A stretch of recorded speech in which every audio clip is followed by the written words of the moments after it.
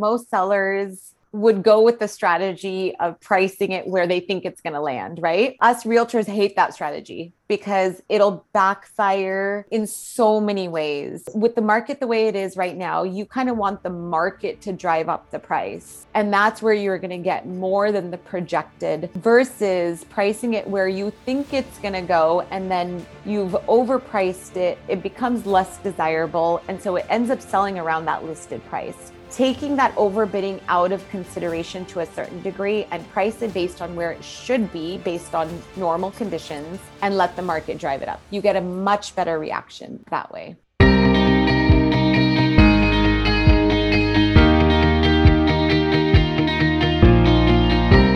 Welcome, everyone, to the Cassandra Properties Podcast. We're joined today by Kajal Shahani. She's coming to us from all the way out in the West Coast. She's a realtor in the Bay Area. She's more than just a realtor in the Bay Area. She is like the realtor in the Bay Area, top 1% of sales in California. I thought it would be fun if we can talk a little bit about the relationships between the two markets as we span the entire country. So first of all, thank you very much for joining us today. Thank you so much for having me. So oftentimes we like to just give the audience a bit of a flavor of who you are and how you kind of came to where you are today before you became this dynamite, amazing agent. Can you talk a little bit about your background and maybe some of your influences when you first thought perhaps sales is where you wanted to go? Absolutely. Absolutely. So native Californian, my entire family's in real estate, so born and raised in the industry. But that being said, I never thought I would actually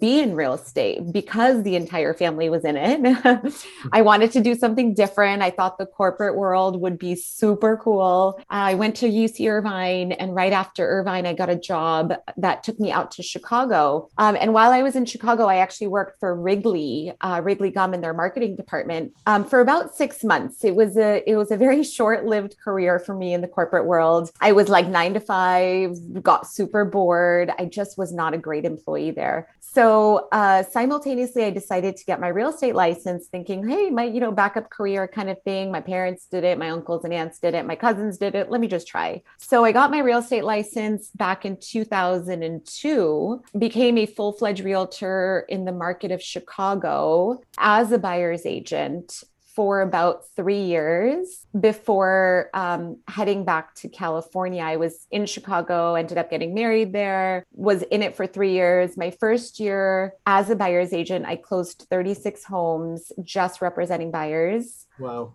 It was the funnest year ever. Downtown Chicago is a great place to start a real estate career. Very fun condos to sell, great buyer, first-time home buyer profile. And then 3 years into it, my husband and I actually decided to move to my hometown, which was Fremont, California, where my entire family was in real estate. So I moved over back to California in between 2005, 2006. But the market in California is a different animal, just totally different beast.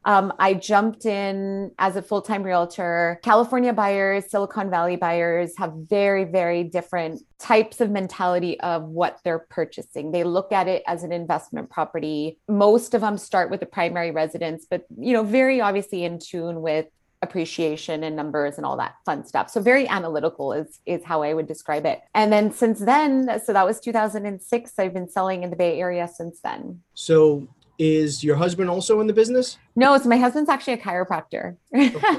So totally different. And at Intero, where you work, is that family owned? It is. So my cousin is the broker of my Intero franchise. I do have other family members that work there as well, including my mom. We all obviously work as individual agents. We team up periodically, but yeah, they all work there. So for us here, Cassandra is mom, right? Yeah.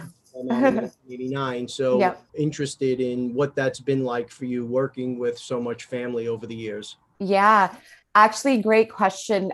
It's been great. None of us have crossed paths with a client or, a geographical farm where clients have gotten in the way of any sort of relationship. We all work very well together. My cousin is my broker. We have a great relationship, very, very supportive. My mom, she's at the point in her career, she's been doing this for 30 years now. she's at the point where she helps me a lot. And, she's kind of winding down, but she does my open houses because, I don't have bandwidth to do it sometimes. So the relationship actually works out really well. My aunt and uncle are there. A few of my other cousins are there, and we actually work very, very well together. That's great. Yeah. So if our research is correct, you closed 46 homes in 2020? In 2020, yes. Wow.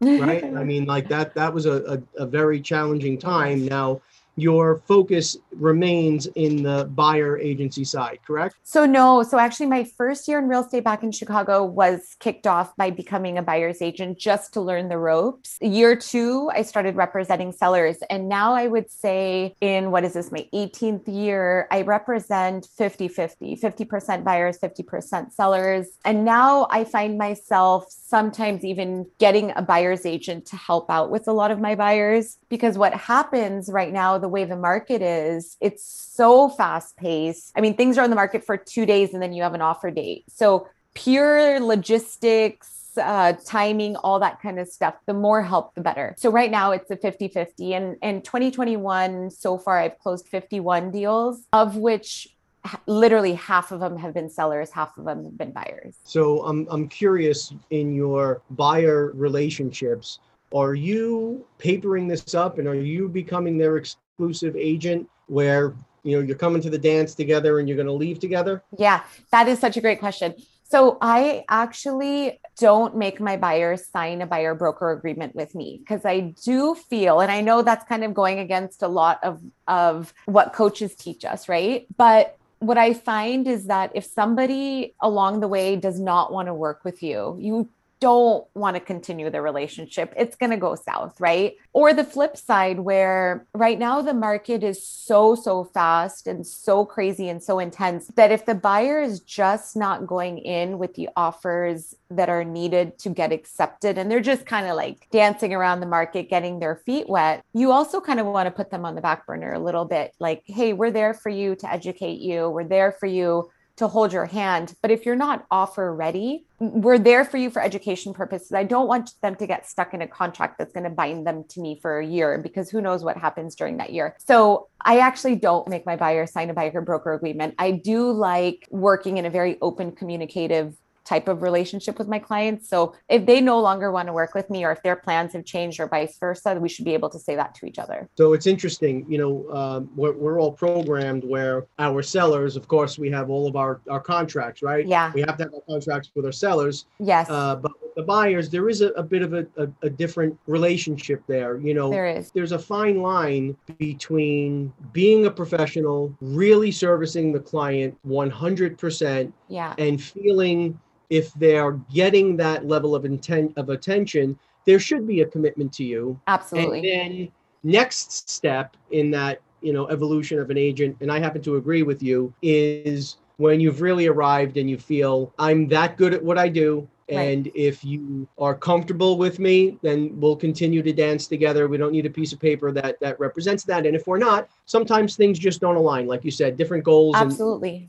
So that's great. You've become known on social, like your branding is so tight that you're known like as just your first name. So I was wondering if you could talk to the audience a little bit about how you've leveraged social media to promote your brand and some of the things that you're doing. Absolutely. So consistency obviously is key. When we started real estate, and probably the same with you, we didn't have social media. So it's definitely new to all of us. And I commend the newer agents, anybody that's popped into the business in the last 5 to 6 years. They've really, really pushed us kind of older agents to become a brand on social media. Because if you're not, you're not really playing with the market, right? You're not putting yourself out there, et cetera, if you're kind of lost in social media. So I would say consistency has been super key. I've hired a few key people for my business that help me stay consistent with posting on social media. The other thing that keeps it really fun and going is I actually never had like a business page, right? Like I didn't formally have a business page. I think my personal life and my business life kind of commingled into one page, which is more of what I do and more of my personality. And I think when I started using my business page for posting, I started posting less. So I was trying to keep it separate. It just didn't work for me, didn't work for my lifestyle. So I said, you know what? Let's just make it all one. Let's make it together. It's okay if people know, my clients know what I do on my personal end. It's running my kids around or going on vacation or something. It's fine. So that kind of broke the mold of like, oh, where do I post? What do I do? And all that kind of fun stuff. And then the more I post and the more I share, and sometimes I do share some stuff that isn't very, very positive, right? Like I'll go on a listing appointment. I didn't get it. And I'll get an email or a text saying, hey, we chose somebody else. That's totally fine. That's part of our job, right? And it's nice to share that with the audience too. It's nice to share that it's not just all song and dance on the real estate side. We do face rejection on a daily basis. We do write maybe 12, 15 offers for a client and never get accepted. They get burnt out and they say, we're going to keep renting. And you're like, oh man, I just worked with you for 2 years. Yeah. So that happens. And so now I think I'm at the point where, it'd be nice to share those kind of things about our world as well, versus, hey, just pending, just sold, everything is great and everything is closing. And it's not. I would say this year, it's been the craziest year. 51 closings in half a year. I don't think I've ever done that in my entire career, but also there's probably 8 that didn't close, so it could have been almost 60, but 8 of them or 9 of them didn't close. So it's nice to share that as well. But I think consistency on branding, consistency on what you're doing makes it more engaging and more fun online. Yeah. So being genuine is invaluable, right? Yes. Because people want to connect, and people can't relate to someone that is always just operating here. Right? Yeah. We're not always A game, right? Something, we have those days. Yeah. Without a doubt. So what other technologies are you using? Technology so profoundly has changed the game. It has. Over the last 10, 15 years. What other technologies are you guys using in your shop to stay, at the top of the market? Absolutely. So Intero does provide a lot of technology tools, and honestly, I don't even use all of them they provide. And sometimes I sit back and think, if I did, like, wow, this would be so powerful. But I do use a tool called Moxie. I think it's US wide, but it's a CRM tool, but it's also a goal setting tool. So once it's all populated in there, you have it all right there. You have your website, you have testimonials, you have your referral intake form. Very, very super cool tool. At Intero, we do have another tool called Design Studio, where everything is already designed for you. You just have to auto populate your stuff. So I do have a virtual assistant that helps me create marketing pieces through there, and that helps tremendously. I think between those two, and then actually there's one more called Real Scout. I don't know if that's US wide either, but Real Scout's another very cool tool. And that's purely how I use it. I test the market for when I am getting a listing. So there's a tool in there where you can populate an address and put in a potential list price for your seller. It'll bounce back how many buyers are looking at that price. What would happen if you priced it lower, if you priced it higher? So that's a very cool tool to take with you when you're speaking to a seller. So it kind of takes away from like the guessing game of, hey, what if I priced it higher, which is what most sellers want to do, right? And then for buyers, the flip side is like, hey, do you want to see what this listing is doing? If this is the price and you have 900 buyers looking at it, and that's kind of what we're dealing with right now. So that's a very cool tool that I use on a daily basis. Very neat. Yeah. It's funny that all of these technologies and virtual assistants have just become the common parlance of, the description of what we do. This is just, the game has changed so much. Yes. Some of my newbies laugh at me when I talk about the book that we used to carry around and the index. Like the Thomas Guide and if you want to look up a block and lot, you thumb through the microfilm and you put it on this little dish that shined the light up, and you took your tracing paper out. Like the tools we have today are so awesome. I love being an agent now, I have to say. I do have to say, we have so many things that make our life easier. Without a doubt. I was hoping you could spend a few minutes and just educate the market on your market. Is it center city? Is it a bit of a suburb? What's the demographic of it? And then maybe we could talk about the market itself as far as activity and what you're seeing there. But Could you just paint a picture for a few moments of where are you operating now? Yeah, absolutely. So I'm physically out of the East Bay of the Bay Area location. So I'm about 30 to 40 miles, let's say, um, north of the Silicon Valley. And the East Bay is comprised of Pleasanton, Danville, Livermore, San Remo, and Dublin. They're all it's suburbs of basically San Francisco. If I were to hop in a car and drive to the epicenter of Silicon Valley, I'm about 30 to 40 miles from there. But remember, traffic is so bad in California. So COVID has changed that dynamic. And so what's happened now is a lot of my clients are actually moving out of Silicon Valley and out of downtown San Francisco and moving to my area, my East Bay area, where you get single family homes, you get much bigger lots. Anything that has a swimming pool right now is on fire. Like it's just crazy. Whereas before, pre-COVID, it was like, oh, pool, I probably won't even use it. And I'm going to spend the 15 grand to fill it up.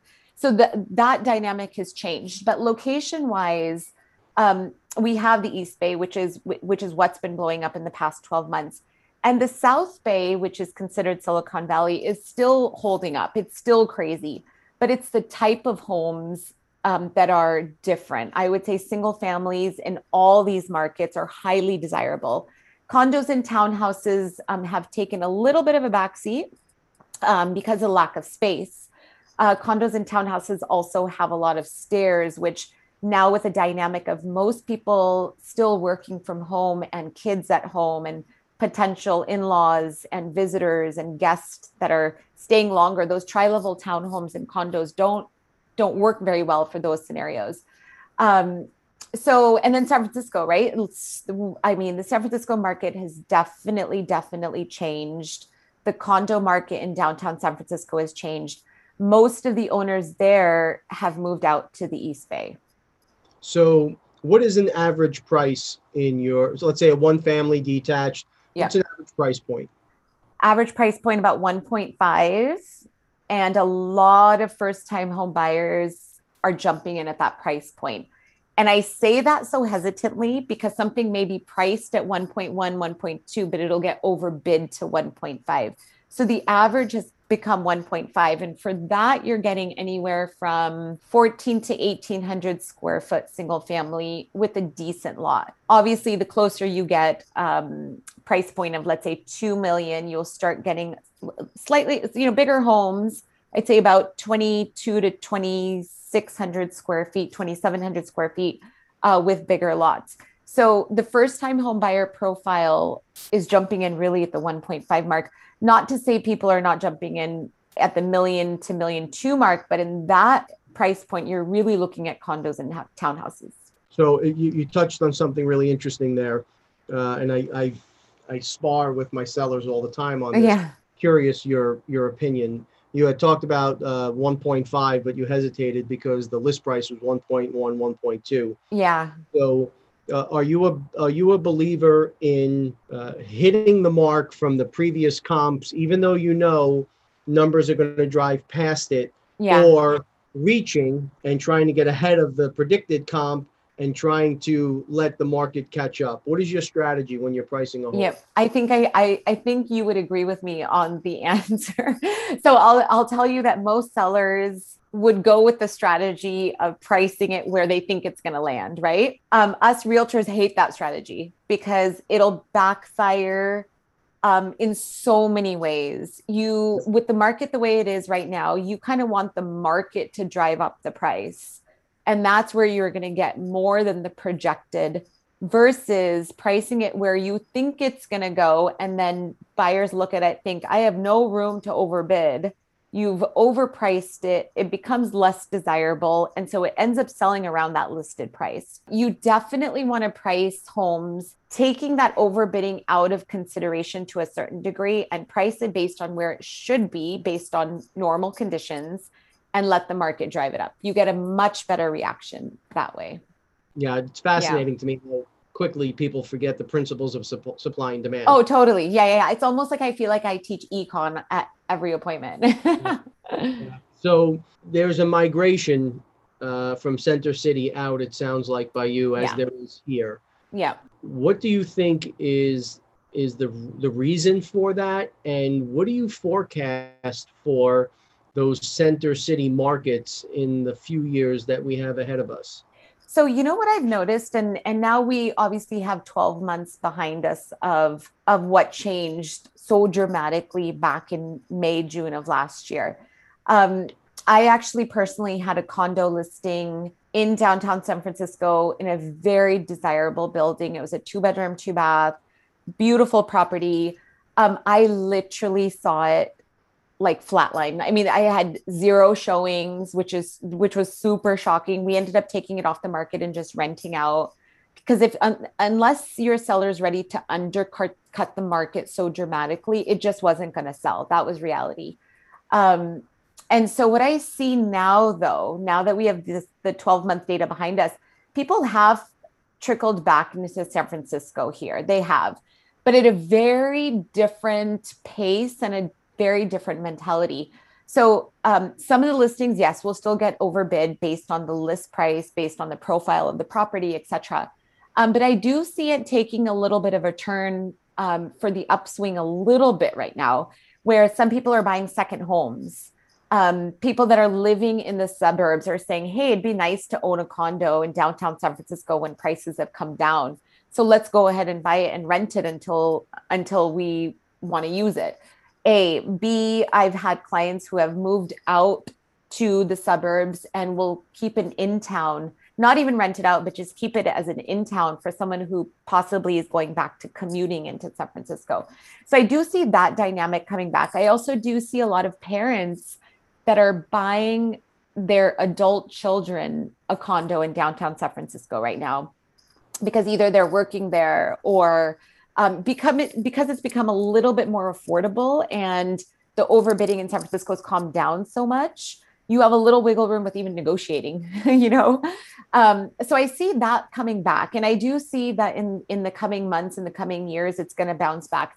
Maybe not as strongly as it did this last time, but I do see prices coming back for sure with the momentum of buyers that are wanting to go back in as second homeowners or potentially just an in town or even as a rental property. That's great insights. So could you profile your East Bay buyer a little bit further? I'm curious with the difficulties with transportation and traffic.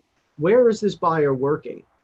Oh, yeah, this is such a great question because the profile is exactly the same for all these buyers. So young couple, I'd say between the ages of 30 and 45, working in Silicon Valley, one or two people of the household has completely stopped commuting and has had the option of working from home. And so that profile is so happy to move to these suburban homes that have these great schools for their kids and the great parks for family lifestyle, backyard, etc. They usually have an in-law or a parent that's either with them for, let's say, a couple months out of the year, or somebody that actually just lives with them. So they want that expansive house that has enough house for potentially 6 people. And it's usually dual income, husband and wife both working. And I would say most of them are still okay to commute to the Silicon Valley, even in the potential traffic coming back for at least maybe twice a week. And they're okay with that because it's only twice a week and they get out of the house twice a week, but then they get to come home to this like beautiful, backyard and a much bigger home that they owned prior to how this world has changed in the past 12 months. So that's pretty much the profile that's buying. So these clients, clearly you have an outstanding relationship with them. I think last time we checked, you had like 50 5-star reviews on your Zillow profile. And I'm wondering, the testimonials and the reviews that we're checking out, you're meeting and you're exceeding your clients' expectations. What's the formula that turns a customer into a repeat client? Oh, such a great question. Um, So staying in touch and being wholehearted about the transaction. And I really don't like using the word transaction because I'm not very transactional when it comes to my clients. Um, I hope they feel this, but the goal is that I'm part of their journey and their life changes. So once you buy with me or once you sell with me, I truly, truly will be open and honest about feedback of houses that they're going to buy. Um, if there's something I really don't think is good for them, I will share that. I will be open about that. I'm not very transactional in that sense, like, oh, you like a house, let's just write an offer without my opinion. So I think that probably has a lot to do with it. I actually genuinely care and will genuinely share feedback with their move. And sometimes I have clients that are a young couple, no kids, they're just getting married. Or they say, hey, I'm going to have a kid in the next year, and they're going for like a tri-level house. And I'm like, okay, you have to remember this.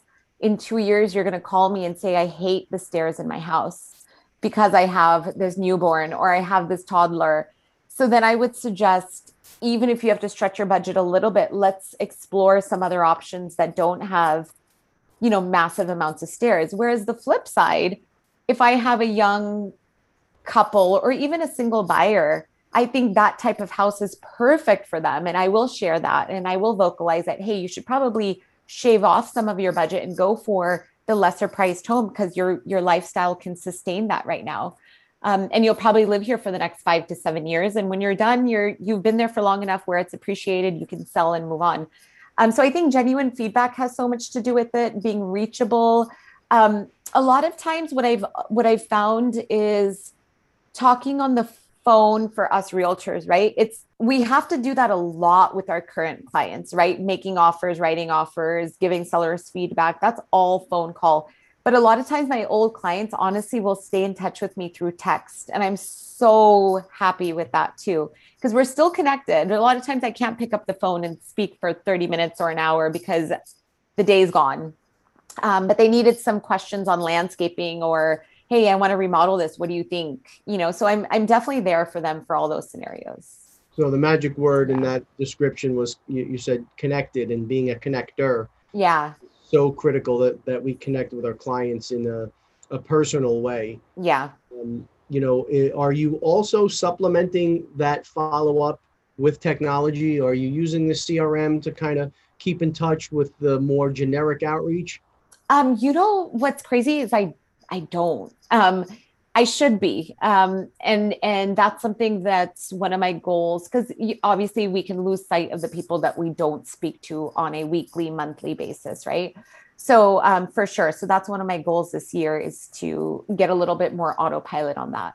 Awesome. Yeah. So back in 2011, you appeared on My First Place on HGTV. Yes. I was wondering if you could talk us through, how did this come to be and what was that experience like? Oh, yeah. So I actually had just had my first kid. And this opportunity came up. They were looking for a Fremont agent. And I was thinking to myself, does anyone know where Fremont, California even is? And granted, at that time, 2011 is right when Silicon Valley, like people that were working in Silicon Valley started moving out to Fremont. So that was kind of why Fremont was in the news. And it's funny, it's not even that long ago, but 11 years ago, condos were 300,000. That same condo that was featured in that episode is now like 700 and change, which is so wild. But so it was an opportunity for a Fremont agent to showcase a first-time home buyer who worked in Silicon Valley but was moving to Fremont. So very specific. I happened to be working with a single guy at the time who was like, hey, let's do this. Like, I think this is super cool. So we followed his journey on finding this condo. It was 350,000, 2-bedroom, 2-bath. It's shocking to say that number now, but it was a very, very cool experience because I think they were at that time, the profile was my first place was like in the Midwest and the East Coast, et cetera. And now they were coming over to see what Silicon Valley had to offer. But very cool experience. So did that help propel your career? Did you get a lot of business from that moving forward? No, but a few times was referenced just randomly, like, "Hey, I just saw you on HGTV. That's so crazy." Okay. So no, so I'm sure it's probably half the things that people said or that saw probably I probably didn't even hear it. But I did randomly get recognized, like, "Hey, I saw my first place. You look like that girl," and I'm like, "Well, I was that girl." That's pretty cool. So you had said a lot of the buyers in East Bay they're buying in the capacity of investment. Yeah. I'm wondering, what percentage of your portfolio are 1031 exchange buyers? Oh, such a great question. So honestly, that dynamic has changed in the past 6 months because prices have gotten so wild. So the flip has happened this year where my 1031 exchange clients are my sellers. So this year, I've probably engaged in maybe 8 of my transactions have been 1031 sellers, not buyers. And I'd say out of those 8, 3 of them were out of state. They owned California property and said, "Whoa, these prices." I said, "Absolutely, let's do this." And they sold, made a nice looking profit, and actually moved their money for an investment property out of state. Because if we do, the reality is the Bay Area prices have gotten so crazy, your cap rate for investment property is not the best at all. Like Yeah. if you got 2%, you'd be super lucky. So most of my 1031s this year have been sellers.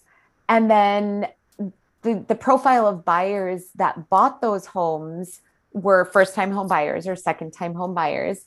But what's been interesting is I've had a lot of California clients buy out of state. So speaking of investment property, Utah, Florida, Texas, Oregon, Colorado, these are like the hot, well, actually Phoenix recently. A lot of my California homeowners will say, "Where do I invest my money?" And a lot of them have stock money that they're trying to pull out and put into real estate. They ideally want to stay local, but when we share the numbers and go over the numbers, you're 0 to maximum 2% cap rate, unless you get into like the massive multi units. Crazy. I know. So I have a few clients that are cap rating anywhere from like 3, 4 to 8% out of state. So why would you not do that? Yeah. So same Yeah. thing for us. We're seeing Yeah. Pennsylvania, North Yeah. Carolina, South Carolina, Georgia, Florida. Same thing. People are pushing west and south, Yes. where the cap rate opportunities are just significantly Yeah. better. And there are a lot less legislative threats. Yes. I think that for our market at least, and maybe you could speak to this, the legislative changes and threats to multifamilies, Yep. commercials, the renter protections have really significantly, the pendulum has swung back. Yes. And investors are saying, for this level of risk and this level of tenacity, elbow Yep. grease that you have to put in to try and maintain, out here. I mean, we're not 0 to 2%, but the good stuff is 5 to 6. Yeah. Right? It's rare that you get into those 7s and 8s. It's never 7s and 8s if it's performing, right? So Right. Right. um, it's become very difficult for them to rationalize exchanging bricks for bricks in the same location. So For sure. through the opportunity zone, we have a lot of our clients trading bricks for human capital. We're making Oh, investments in businesses. yeah.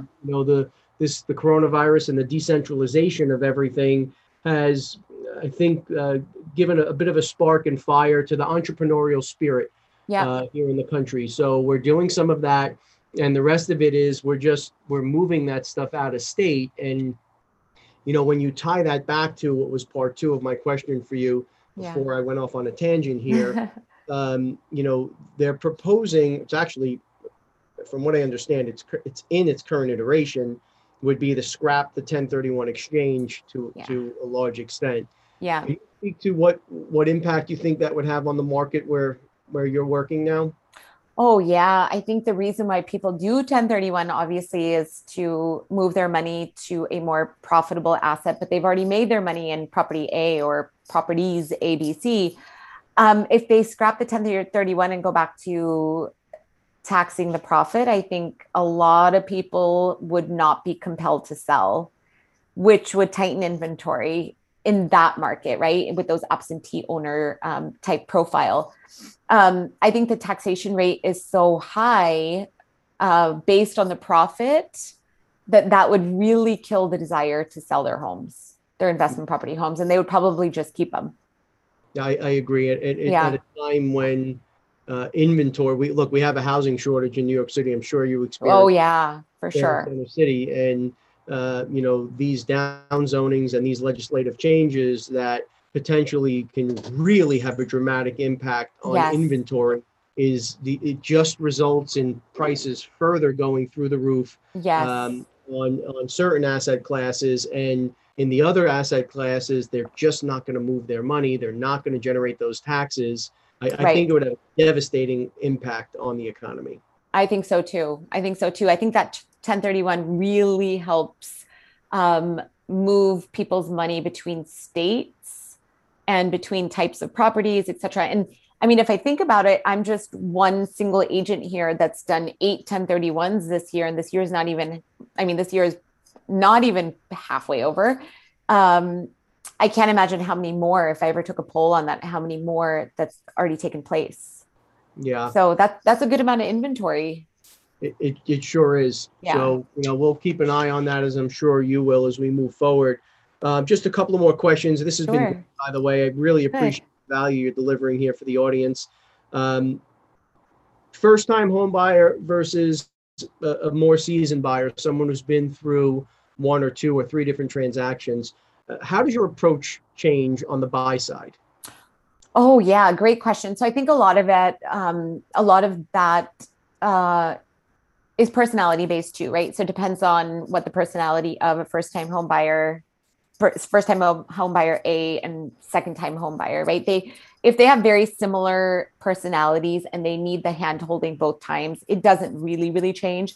But the first-time home buyer, for sure, talking them through the verbiage of just the basics, right? Like putting an offer in, contingency period, what does it mean to put an earnest money deposit down? All of that stuff, those conversations have to be so meaty. And the same conversation probably comes up a few times, because for us, it's like, I say the word contingency probably 20 times in a day. So to me, it's just part of vocabulary, whereas the average person probably never said that word, So, and the thing right now is, I would say with the way the market is, we're writing offers with no contingencies all day long, which puts the buyer, a first-time home buyer especially, at huge risk if they don't understand that once their deposit is in, it's virtually gone if you decide to back out for any reason. So honing in on that topic is so crucial to me with a first-time home buyer. But a lot of times my second-time home buyers act like first-time home buyers because they haven't purchased a home in this kind of market before, right? Yeah. And even for me, this market, it's been 18 years, and this is the first time I've ever experienced how crazy this market is. And there's a few people who are on their 3rd round of buying, but they're just like shocked at this market. So they're like, wait, what does this mean? So I think right now, I do treat all of them very similar. Now, my second and third time home buyers, they're usually move up. And so we would have done a sale of something when they're in that bucket then as a buyer. So then they become very versed in like how the market is, because they just went through that whole profile, but the flip side. So they were the seller in that, and now they're in a buyer. But the first time home buyer, I think hand holding is mandatory. And I think it's a gift that a buyer should take happily, because they're in it for the first time. They need the hand holding, especially in this kind of market where it's fairly risky. And right now we're writing anywhere from like 0 to 12 offers per buyer before they actually get accepted. So teaching them from day one before writing an offer versus on the job training makes life so much easier and the journey so much easier. So first time home buyer education is huge. And I think talking through the education versus sending them PDFs is huge. Yeah. So, slowing it down, right? We're building out an institute here, the Cassandra Properties Institute, for our agents. And I'm in the business for 25 years and I'm Yeah. around the business my whole life. So Yeah. we had someone sit in with us when I was doing samples of the first videos, and every few seconds it was, what does that mean? What does that Yeah. mean? What does that mean? I think it's for us kind of, vets, it's Yep. so ingrained in our everyday vernacular that we forget, especially with the first time home buyer. It really is important for us to slow it down Yep. and make sure that we're really walking them through. Like you said, it is a risky market now, and Yeah. these non-contingent deals are foreign to even some of the seasoned agents. Like you said, 18 years, you haven't seen a market this crazy. Yeah. To expect a first-time home buyer to be up to speed is unfair. So Yeah, it's really absolutely. important, and that's great advice. So, inventory. That's Yeah. the issue now. Any tips for the agents out there on where you're grabbing seller leads? How are you generating, more opportunities for listings? Oh, for sure. So never lose sight of your database. That's huge. Um, I would say over half of my sales so far this year have generated just through my database. And what I mean by that is somebody owns something, right? Somebody owns a condo in some city that has generated so much appreciation in the past couple of years. They're like, why would I just not sell it right now? This is the best time to sell. Half of my deals came that way. If any agent out there that's listening has a farm, right, a geographical farm, don't lose sight of the geographical farm. It takes forever to build, it takes forever to pay yourself back. But when it does, it does. And consistency, kind of like what I was saying about the social media posting, consistency of doing your farm is so crucial. I think in the beginning, even for me, when I first started farming, I was like, oh, I'm sending these postcards. Well, and I still send postcards, a little old school, but when you're sending out these postcards, you want to be the person they think about when they're wondering what their house is worth, which could then trickle into years down the line. Like, hey, you helped me all these years based on a text or an email or a phone call of what my house is worth. I actually need to sell now. And I've had calls like that happen like 6 years into my farm. So I think not losing the sight of servicing your farm, if you have a geographical farm, and if you don't set one up, for sure, consistency of that, consistency of tapping into your database, and then just being there for your database, especially right now when there's so much to talk about in the real estate world. Like interest rates, historically low, right? Like crazy, crazy low.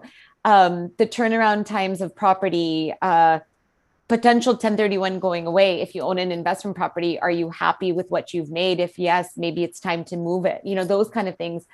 So just not losing sight of where your business comes from. And then, of course, I think you touched upon this too. Online testimonials and reviews. I've had a number of Yelp and Zillow calls and those kind of things this year. But it's the pace of the market, and you just want to be able to be there for them. Well, Kajal, this was a wonderful chat, really informative. Congratulations on amazing success. Thank you. Best of luck moving forward, keeping it up. If anyone out there is interested in that area or is interested in making a move, again, top 1%, for the last 17 years. So she's got this on lock. How do people reach out to you? Text is honestly the best way. But if you, Really? Wow. That's my preferred method because I can see it right away, react to it right away. But if you find me on social media, please, follow me. I do all my updates on there. Instagram at kajalshahanirealestate.com, on Facebook as well. It's just my name. But, if anybody wants to have a chat about the California market, send me a text, send me a message. My website is just my first and last name.com. So easy to find. Great. Thank you so much for the time. Everyone out there, as always, we appreciate it. Please like, follow, share, comment. And as always, stay safe.